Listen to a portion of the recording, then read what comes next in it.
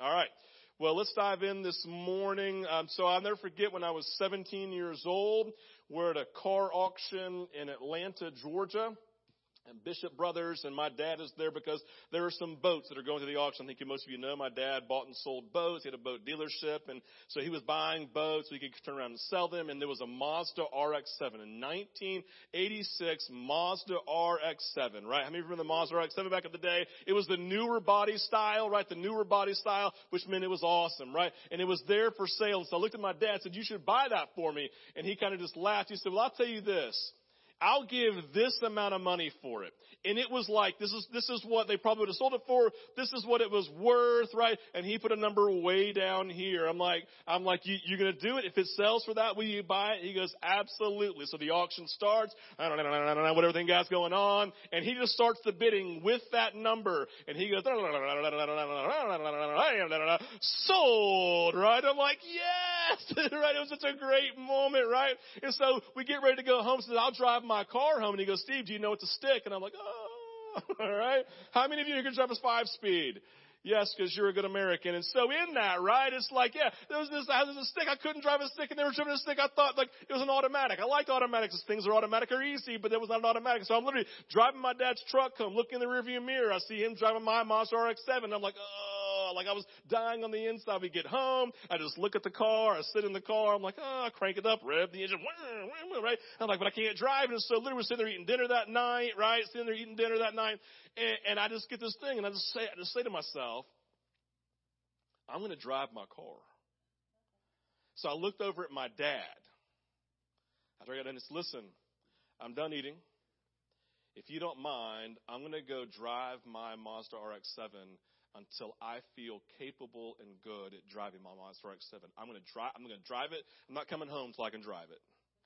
My dad had the thing with his dad's son was like, "You do that," right? Super proud of me, right? Stepping up. And so I literally, thankfully, it was a hill down, right? So it was a hill down. This kind of glided down to the bottom. And I'm like, "Oh, Jesus, help me," right? And so I did that whole thing because you all know driving a 5-speed is all about the shifting of gears, right? And so I did the whoa, and I got it, right? But I took off and kept on going, right? And it gets a little bit easier from there. So I drove till for 45 minutes. I came home. I got on my driveway just like this, and I started and went 10 different times. Drove to the very top, got out, felt accomplished, walked in. My dad gave me a high five and said, "There you go," right?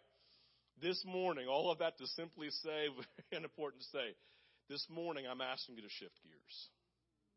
I'm asking you to shift gears.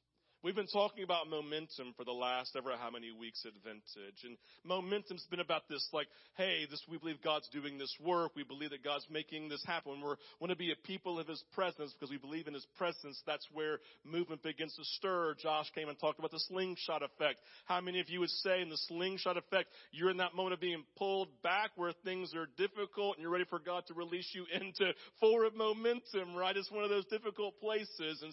And then last week, Logan came and talked about what does it look like to be the nature of blessing in our life in the context of our momentum. It's a beautiful piece. And this morning, the shift is very simple. The shift now is to a point of action. A point of action.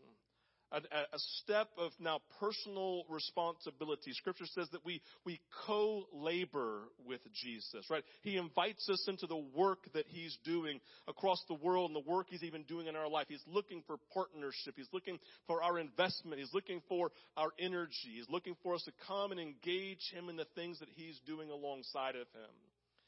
And I believe the primary action that we give ourselves to, this is not going to be rocket science, but I'm asking you to receive this if it's the first time you've ever heard it. The step that we take, the action we need to give ourselves to that propels us with momentum forward is a life of prayer. It's a life of prayer. A life where we are coming and giving ourselves. We're going to talk about this for the upcoming weeks, but a life of prayer. Prayer as I see it in any culture, any religion. I always see prayer, honestly, as just a natural response that the most pious bring to the table. And honestly, at certain points, the most worldly and atheistic people bring at some point of time in the relationship, and this in the nature of their life, right? That we have these moments where everyone, again, has these desperate moments. Have these desperate moments, and those desperate moments, they don't know what to do. All of a sudden, they feel out of control, and they have this moment in their atheistic lack of belief in anything out there. They just cry out. Almost every single one of them, almost every single person. I can't say every person because I don't know them all, but I would say every person at some point in time when some drastic, dramatic, overwhelming situation occurs in life, they find themselves going, I don't believe in you, but, and then they say, would you please move? Because there's always a natural inclination in every single person that when something gets outside of their control, they want to go to something or someone who has control. The second piece, everyone has moments where they are amazed.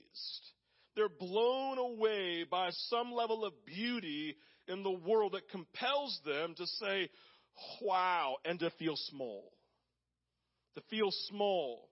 To question that moment, is there really a God? Because it's seemingly too beautiful, too majestic, too powerful, too overwhelming for there not to be something out there.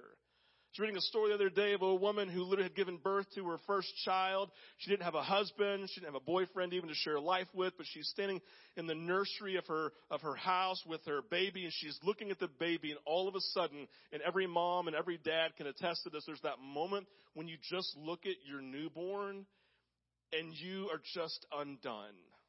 I don't care if it's your child. I don't care if it's someone else's child even sometimes, right? You just look. You got Janet back here at the baby, right? We're just looking, going, oh, right? And we're just amazed. We're blown away. But as a parent especially, you're like, I can't believe that we can help create this. And, oh, my gosh. I mean, I just can tell you the moments where I just looked at my girls when they were little going, oh, I don't deserve this. And I was blown away by the beauty. And the story goes, this woman's there in the nursery looking at her newborn, and all of a sudden, she was just undone and overwhelmed by the beauty of her child. To the point she just said, wow, this felt compulsion. And she just said, I don't know what's out there, but I don't deserve this. And I'm just thankful. And this woman said, all of a sudden, something filled my room. And she said, I, in that moment, gave my life to Jesus. And I've been a Christian now for over 20 years and serving the church because in a prayer moment, God reached out to her and she just said, wow, the beauty, the majesty. Everyone has moments where they get lucky, quote unquote, right? Or they have that near-death experience that causes them to say thank you to the thing or to the person that protected them. Never forget watching Oprah Winfrey back in the 80s whenever she first came out, and it was right after Mount St. Helens. Was that night? What year was that? Was it 86, 87, something like that? Anyway, I don't remember. Look it up. Don't tell me though. Anyway, so it was like, but you remember that moment, for those of you who are old enough, like Mount St. Helens exploded, right? And she had this guy on the show, and he said, I'm sitting there taking photos of something, and all of a sudden there's an explosion. Smoke billows out. I feel warmth. I see lava coming around me, and all of a sudden the smoke clears, and I realize that every single place around me is covered in lava, and I'm in a spot about 5 by 5 that has a small little pathway out where I am now alive because of this small little thing, right? He goes, I just don't know what that was, but someone had to be looking out for me, right? And my mom's going, it's Jesus, idiot. No, it's like, I'm getting that. It was just that moment, right? Because we know what that is. And he's just like, he's just like, there was just something. That's the nature of prayer. He's like, he just said, he was just undone. So the natural responsibility in every single human being, because we've been designed in the image of God with the desire for God to for us to have a relationship with Him. There's this longing, there's this inkling, there's this natural response to some form of prayer. And this lady said one time, an author, I don't know the name of the book, but she summed up prayer simply as, it's just a help or thanks or a wow that you just expound upon. And that's what this piece is. We have this naturally. To be honest with you, if you're looking for a nice, quote-unquote, evangelistic tool, you can say, well, hey, I just believe that everyone's naturally drawn to God. Talk about the moment. This is like your prophetic. Tell me about the moment when you had like that help, thanks, or wow moment with some being you didn't even believe in. Like, what do you mean? And unpack what I just said. Because every single one of them had that. Because there's this inkling for something. It's called prayer. From those pious to the most worldly. Now, we know that prayer is obviously so much more than this. In the world of Jesus, I've always believed that prayer, hear this, is the mark of a lover. That prayer is the mark of a lover. That those who love Jesus naturally slow down in everyday life, prioritize Him, and make time to spend with Him. Prayer is the mark of a lover. I don't know about you, but the more I love someone, the more I devote energy and time to that relationship. It's just the nature of what it is, right? Prayer is the mark of a lover. I believe prayer exposes our heart condition. Our heart condition. The more we pray, the more central our need for and trust of Jesus is. We pray because there's need. We pray because there's something lacking. We pray because there's disconnect. We pray because we can't make things happen. We pray because we don't have control. Therefore, I think that honestly, as a sign of our heart, that the more pride we have, where we trust self, the less we pray. So a prayerful life is a life of saying we trust Jesus more than we trust our own abilities. Right? Does that make sense? I'm actually willing to stop and to slow down and trust Jesus' ability rather than lean into and trust my own ability. And so prayer exposes our heart condition. Prayer exposes our trust of Jesus over our trust of self.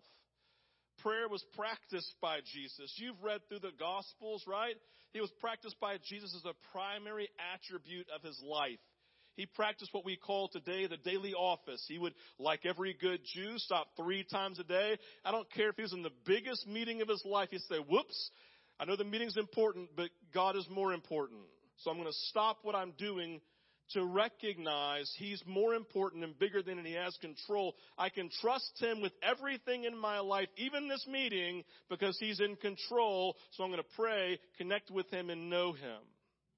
So Jesus, 3 times a day, stopping to pray like every other good Jew. Honestly, like all the disciples, probably stopping 3 times a day. Can you see Peter and John putting down their nets 3 times a day just to go pray? I want you to know when I fish, I stop 3 times and pray every time.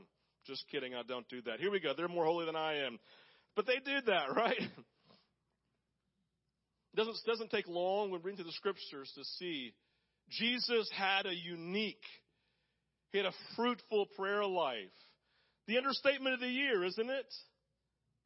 The prayer life of Jesus, it was unique and unbelievably fruitful. This morning I want to build a foundation around prayer that we will work off for the upcoming weeks. But I want to begin by reading the most familiar prayer, the most important prayer in all of the world. There's multiple places in the Gospels. I'm reading from Luke 11, 1 through 4. This is what we know as the Lord's Prayer. It says one day, this will be on the screen for us, one day Jesus was praying in a certain place. When he finished, one of the disciples said to him, Lord, teach us to pray just as John taught his disciples. He said to them, when you pray, say, Father, hallowed be your name, your kingdom come. Give us each day our daily bread. Forgive us our sins, for we also forgive everyone who sins against us, and lead us not into temptation. Very familiar. You could quote it. I could quote it my eyes closed. Probably you could too. The request, here's the thing. So let's just begin with the request. The request of the disciples is an interesting one. First, because each of these men had grown up in a cult. Listen, each of these men had grown up in a culture where prayer was practiced and prayer was seen all the time. I'm sure all of them had praying moms. Praying Jewish moms, right? Moms pray differently than dads most of the time, right? They're just praying all the time. I'm sure they had praying Jewish moms. They had seen and heard the religious leaders and priests praying in the temple, seen it modeled for them all the time. Probably as good Jews, they had probably learned the Psalms, the songs and the prayers of David. They could probably quote some of them. And like Jesus and like them, they probably stopped, like I said, 3 times a day to pray. Prayer would have been nothing new to them. Just like you. If you've been a Christian for 5 minutes, someone has talked to you about having a prayer life. Never forget Mark McCoy, 6th grade, right? 6th, 7th, 8th grade. We had this family camp over at Chaco Springs in Alabama, right? We had this moment where all of a sudden we're praying. A guy named Glenn Shepard, who kind of led some sort of massive prayer movement. It's a buddy of mine's dad. Like Glenn's up there and he's leading our time, and all of a sudden the Spirit of God starts doing something. I say the Spirit of God starts doing something, he just begin to pray, and all of a sudden we're like, what's going on? Like, we felt like wind was literally blowing through our room. Literally, this is what happened. And we're like, what do we do? What do we do? So we all got into naturally, just without anyone telling us, we got into groups of 4, and we would cry out to Jesus together. I looked at my dad and said, Dad, revival's come. This is what we've been praying for. 7th grade. It was such a powerful, amazing moment. We prayed for this kid, Rio, right? This kid, Rio, anybody named Rio is going to hell. He needs to come to heaven, right? No, we're praying for Rio. I'm just kidding, right? But I'm praying for Rio. He's the one non-Christian kid on our trip. We're praying for Rio. Pray, God, save him. We're like, we got to go find him. If we can just get him into our room, he'll get saved. We're like, okay, let's go find Rio. We go out. We're like, ooh, like this. All of a sudden, the door to the elevator opens, and Rio's on it. We're like, oh my gosh, Jesus! And Rio goes, what is going on? We literally drag him into our prayer room, right? We draw him into the freaky, charismatic prayer room, right, where God's doing something. And he's just looking at us like this, and we're just praying for him and laying hands on him and slapping him across the face, right? Give your life to Jesus. And all of a sudden, the next thing I know, Rio's getting up to put his hands in there and run out of the room as fast as he can. Right?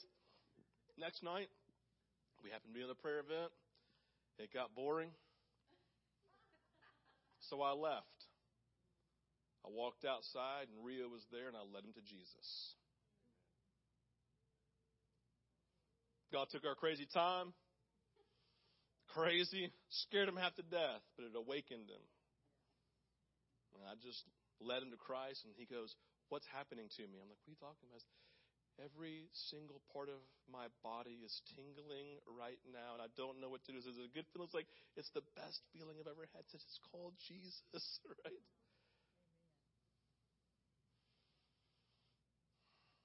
There was something different about that prayer time. They understood prayer, just like all of us, but they saw Jesus and something was different. I want you to hear me say, I don't care what your prayer life is like. There is something in prayer that's deeper than you've ever touched or dreamed imaginable, and it's available in this season. They had been given to it all this, and they had more prayer in their everyday life than all of us. And they looked at Jesus, which is the second thing. It means they saw something unique in the prayer life that would have drawn them in and that was attractive. It is true that every rabbi would come and take their people and teach them their prayer, like their prayer style, how they pray. We see that in John. John, in first verse of chapter 11 of Luke, had just taught his disciples how to pray. And they're saying, hey, would you do the same thing for us? But I have to assume when they saw Jesus' prayer life that there was something unique they had never seen. I mean, think about it. They'd already seen Jesus pray and cast out demons, pray and heal Simon's mother-in-law, pray and heal a leper, pray and heal a paralyzed man, pray from a distance and see the centurion guard's daughter healed, pray and calm the storms, pray and multiply the loaves and the fishes. And this is just in the book of Luke.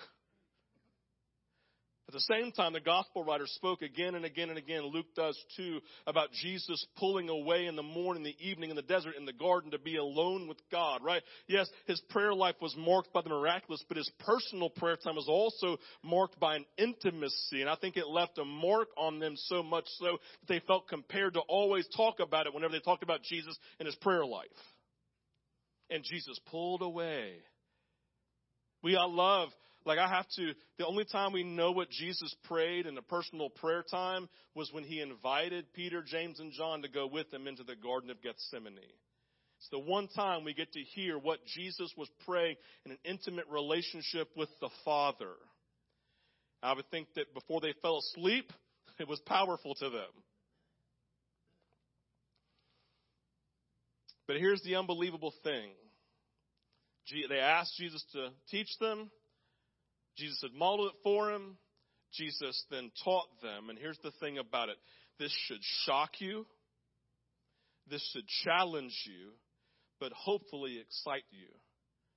You got to know, the disciples were not prime candidates to be amazing prayer warriors. They were ignorant fishermen. They were tax collectors, right? They were zealots, basically mean they were terrorists. There's nothing about them that made them any more prime to be great, fruitful prayer warriors than any of us in this room. But the thing that excites us, challenges, the disciples did learn how to pray like Jesus. As you read to the early part of the book of Acts, to the apostles and the people of the church, they pray, people get healed, demons cast out, buildings are shaken, prison chains fall off, prison doors open, they would pray, and people would be saved, people would be filled with God's Spirit. Then even more powerful than that is their lives have been so changed by Jesus, by their own time of intimacy with God, that when they were held captive in preparation, because all of them were martyrs, in preparation for martyrdom, like Jesus, they would pray for their captors and those that were torturing them, that God would save them and that God would love them. May that be a mark for us. How well do you pray for your enemies? And that is a gauge to the level of prayer growth that you have in your life. I know it is for me. Every time I drive down the road and that person cuts me off, I'm like, I'm so far from Jesus. I got to grow my prayer life, right? It was something they learned, something they practiced. It was something they grew in. It was something that was very fruitful in their life. And I think that's the word for me. That's a goal, fruitfulness. Fruitfulness in prayer. With that in mind this morning, I want to give us just an introductory breakdown of the Lord's Prayer. We're going to break it down in the upcoming weeks, but I want to make prayer very accessible for each of us. And then again, dive deeper as we move on. I've always said, probably quoting someone who I don't remember, but it's on the screen, it's simply this prayer. Prayer is something easy enough for a child to do, but complex enough you could spend the rest of your life reading about it, studying it, and growing in it. This is a true statement. The first thing I want to make clear is prayer is simply speaking to and listening to God. Like prayer it's just a word we use, but really it's just talking to God. It's just talking to God. Kids kill speaking to God. You ever sat with a kid on the bed at night and say, let's pray? They're like, okay. And they start praying for the dog. They start praying for the cat. They start praying for the pet gerbil. They're praying for mom. They're praying for dad, grandma, and grandpa, right? They're praying for those who were hurting in foreign countries, whatever they can, if they're, whatever it is, right? Like they just start praying to God. No barriers, right? And then sometimes, I don't know about you, I've had those moments where all of a sudden you're like, kid hears the voice of Jesus while they're praying at like 5, 6, 7, 8, 9 years old, and they share something with you that's the most profound thing you've ever heard in your life. I forget how old Anna Catherine was, but she was very young, not old enough in my mind to be able to connect to this. And I'd have one of those mornings where I had preached a sermon that I felt God had given me a word about, and I was caught flack from it. Like people weren't happy with me. People were texting me. They were talking to me. They were emailing me, right? It was just one of those sermons. I don't get a ton of those, but I get them every now and then, right? And I was really wrestling because I felt so clearly from the Lord that what I had shared was from Him as a prophetic word to kind of pierce the moment, right? And so I'm sitting there, but I'm wrestling. I'm having this tension. Do you ever have that? You speak something and you're like, you should have attention about it later. So I'm having that moment. I'm putting the girls to bed. And if I'm completely honest, as I'm like reading the books and praying for them and stuff, it's like all I can think about is this tension, this moment. And so I put Sarah down first and I come into Anna Catherine's room. I don't know where Randall was. We take turns on putting our kids down sometimes. And so maybe she was out of town or something. I don't know. But I'm putting them down this morning, that night. And so I go in, putting Catherine down, turn the lights off, da-da-da-da. I'm walking out. And she says, Dad, I just want you to know how much She goes, I want you to know how proud I was of you for sharing what you shared this morning. I just felt like God wanted me to tell you that. And I just teared up. I said, babe, I thank you. And I'm telling you, she wasn't like she was 14. She was little. And in that moment, and I walked away going, God, you just spoke to my daughter. You gave her a word of knowledge in the moment to encourage me. Not that I walked away going, yeah, take that, people. It's like, God, thank you. Right? Thank you, God. I didn't miss you because I was so sure that I heard you. Right? Our kids.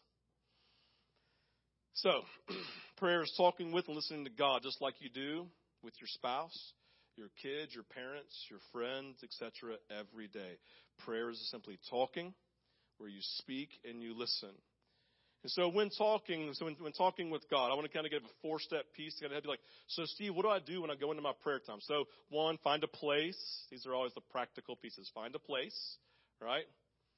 Remove distractions. So turn your phone off or turn it on silent. Put it in a separate room. Never take your phone with you to your prayer room, right? It will distract you.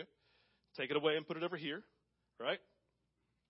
And then you do 4. I'm going to invite you to do 4 things. You don't have to do this. This isn't magical. This isn't the equation for perfect prayer. It's just an opportunity or something I commit to. If you give yourself to these things, when you pray, it will be fruitful. And it's an acronym. Makes it super easy. I don't ever do acronyms. I stole it from Pete Greig. Have you ever heard of Pete Greig? Wrote a book called 24/7 Prayer, right? Red Moon Rising. He wrote a book, and I encourage all of you to read it. How to Pray. A simple guide for normal people. How many of you, if I bought that book at Vintage, how many would be interested in purchasing that? Because I'm making do that for next week. Okay, you've committed to buy all those books. Thank you. We'll buy some and have them for next week. So remind me, April and Randall, to do that. All right. So he comes down and kind of breaks it down from the Lord's Prayer. So the first thing he does is P. So it's P-R-A-N-Y. Pray. That's how you spell it. P is pause. In verse 2 of Luke 11, Jesus says, so when you pray. How many of you know that when you go to pray, what do? You have to pause. You have to stop what you're doing. You have to stop what you're thinking about. You have to turn your attention and put it over here into this mode of talking to God, right? It's the idea of slowing down and talking to Him. It's meant to help us, but listen, and the pausing means to help us make us fully present in place and time, so your scattered thoughts and interests can be quieted, so you can see Jesus, talk to, and listen to Him. Let's talk to our parents real quick. We'll explain that. Super simple. Remember, every single day of your life, when you have your little ones and you're focused on something super, super important, right? Like for me, like Georgia football or bass fishing, right? And I'm sitting there and all of a sudden I recognize a small little voice over here going, Dad, Dad, Dad, Dad, Dad, right? And I realize for the 15th time, they've been saying my name and I've been fully focused over here on something super important, right? And so what do? It's the same thing we all do when our kids do that. I go like this, I go, right, kind of breathe in. I gather my thoughts. I release Georgia football. I turn and I try to give them my full, undivided attention. Right? That's what it means to pause. You do that with God. You're like, I'm going through life. You kind of breathe in. Put stuff over here. I look over and say, Jesus. I center. I slow down. I focus. We all do it. Breathe, like literally. That's why we breathe in. Exhale because we count to 10. Releasing things so that we can be focused with them. First thing is you pause. Second thing is rejoice. Verse 2 goes on to say, Father, hallowed be your name. So we rejoice. We rejoice, right? the next step of prayer is to worship Him. So I come in, I pause, and I begin to just talk about how great He is and how great our relationship is, right? I talk about the things I appreciate. God, thank you for this. I remember the stories from yesterday. I just thank Him for being powerful, for caring. Toby said, talks about Him being sovereign in the middle of all of our chaos. God's sovereign. He's Lord. He's in control. He's over all things. I begin to say, God, I'm just so thankful that you are sovereign. You're Lord. You're King. You're good. And remember, like when so what do you do with your best friends? Like with your best friends from like 20 or 30 years ago, you get together over coffee, you get together over food, and somewhere along the conversation, what do you start doing? You start talking about the good old days, don't you? And you start telling the stories of the good old days, and you all of a sudden kind of come alive talking about the good old days and the things that you did and the things you laughed about and the fun that you had and the serious ones you had together. That's what it means to all rejoice. I get together with God and I just talk about the good old days. You remember that time, God, you did this. God, you're just so good. I'm so thankful for the way that you moved in this. God, I'm so thankful for the way that you moved yesterday and a month ago and a year ago and 5 years ago. God, you're just so good. You're rejoicing by remembering the goodness of God and celebrating it and talking to Him about it and just talking about how great He is for being a loving, kind, compassionate, invested God. I'll be honest with you. The most exciting part of prayer is always the rejoicing, because it's so easy to get lost in the goodness and the beauty and the majesty of God and just remembering and retelling the old stories. Third piece.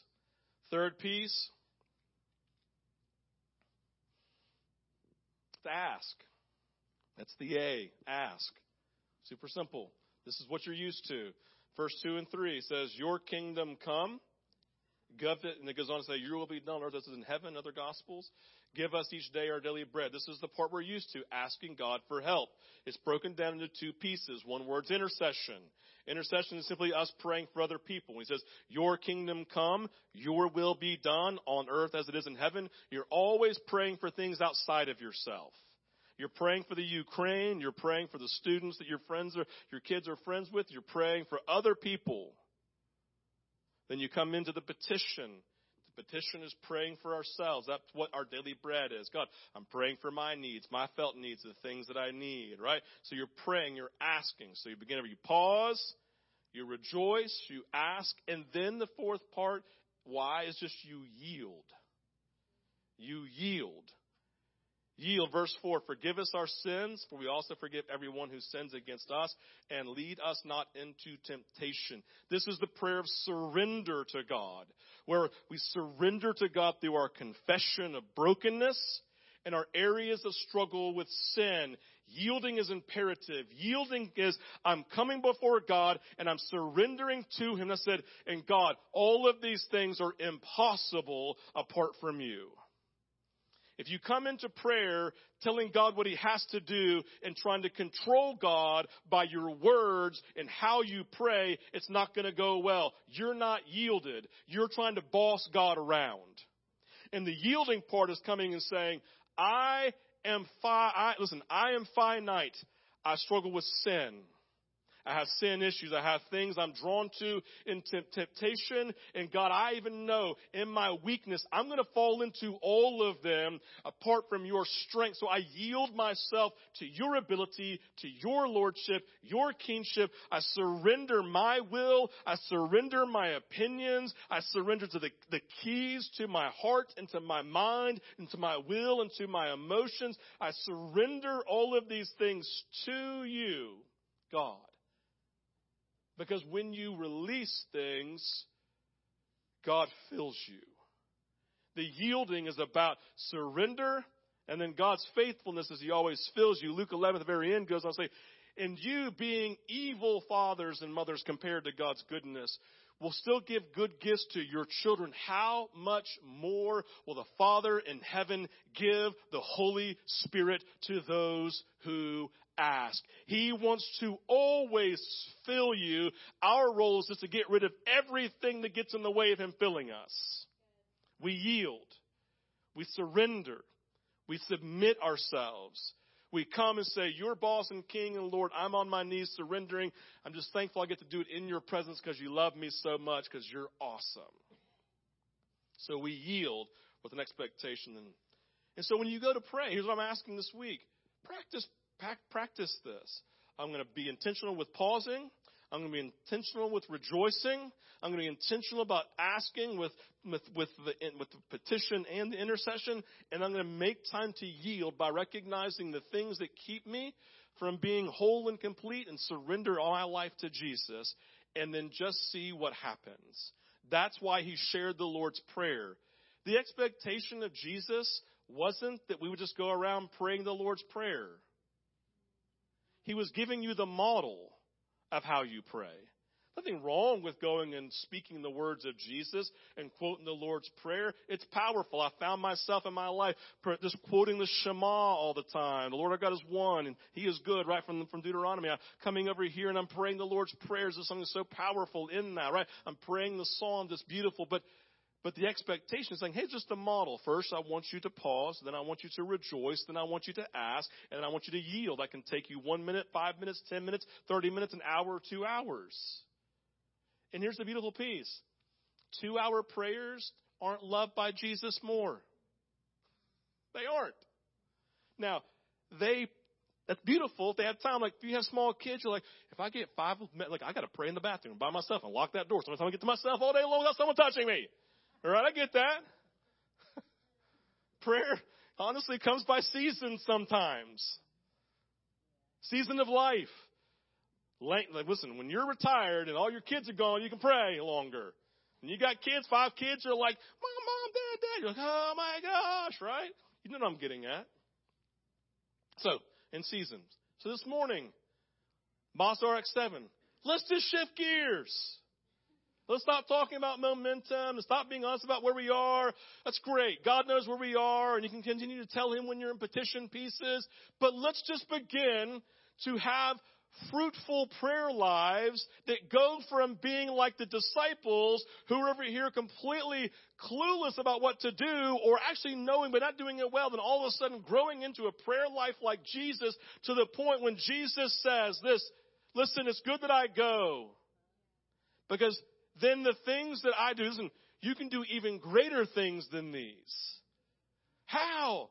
By building a prayer life and praying them into existence. It's the miraculous and it's the intimacy. That's the aspiration. It's a result of growing in prayer, right? Prayer is the key act we devote ourselves to that leads to the fruitfulness we see in the lives of Jesus and the apostle and the lives of the early church. We can be like them. You can pray. Oh man, this is important. I'm not asking you to pray like the apostles. I'm telling you, you can pray like Jesus. That's the point. You can pray like Jesus. Jesus taught them because he knew it was possible. And they did. I'm just inviting you to that. You can pray like Jesus. It's something that can be taught, we can learn, we can practice, we can grow in until kingdom fruit is produced. Let's do it. Let's do it. Father, as we come into this time of worship and of ministry, Lord, we are praying. Every time we gather, we pray in these moments because we want to see you move. God, we talk about prayer this morning and about the Pray For Me campaign, because we believe that when we pray for our children, our prayers are powerful and effective, and they availeth much. Father, we pray because we want to know you intimately. Because there's nothing better. Listen, there's nothing that crushes rejection than in prayer hearing God say, are you kidding me? I think you're awesome and I love you. And all rejection, the arrows of the enemy just pulled out and they fade away, and we come confidently as an image bearer of the King saying, oh no, I'm a child of God. It's birthed out of a life of prayer. And so, God, I just pray for each person here. Lord, would you awaken each of us, Jesus, to the understanding we can pray like you. Awaken us, challenge us, change us, speak to us, Lord. Open up our ears to hear you, Lord. This morning, God, I pray for each person. God, I think you would say this to each person. I think you would say this to every single person in the room. I love your prayer life. I don't care who they are, God. I think you say, I love your prayer life. But I want to take you places you've never been.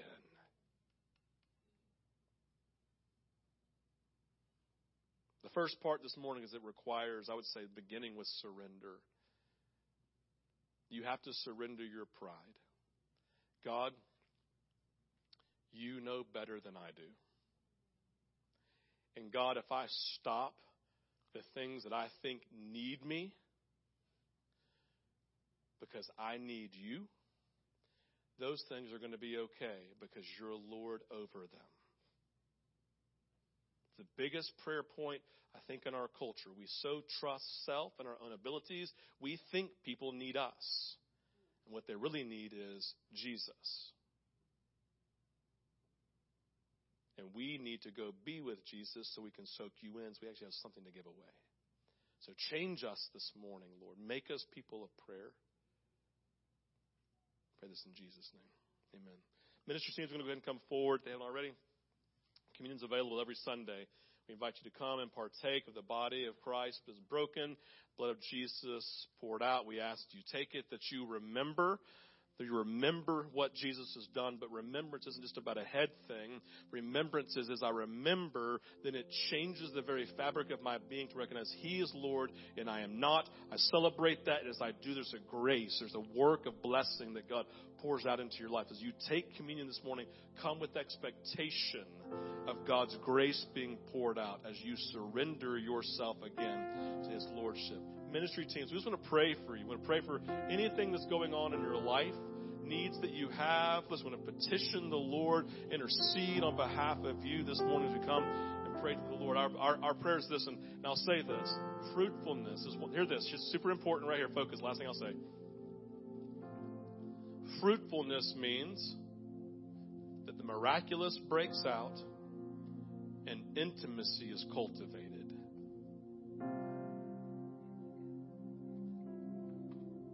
Last thing. Charles Finney was part of a church as an unbeliever. And he said, the number one thing that kept me from becoming a believer was the unanswered prayer from all the prayer meetings. Because I thought if there really was a God, and they've been asking so long, why hasn't He moved? And all of a sudden God began to stir in me, so I went off into the woods. And I said, God, if you are real, show me. And all of a sudden He said, like waves of liquid love that began to pour over him to the point where he had to ask God to stop because he was undone. And he came back into the church and says, guys, I commit to pray now with you. We're going to pray for God's fruit to be released. And it was the start of the second great awakening. Can we just commit to not go be the Charles Finneys of the world? Here's what I'm asking, just commit to take one step of prayer this morning. That's it. And let's see what God does. All right. You respond as the Lord leads. I'll come pray us out here.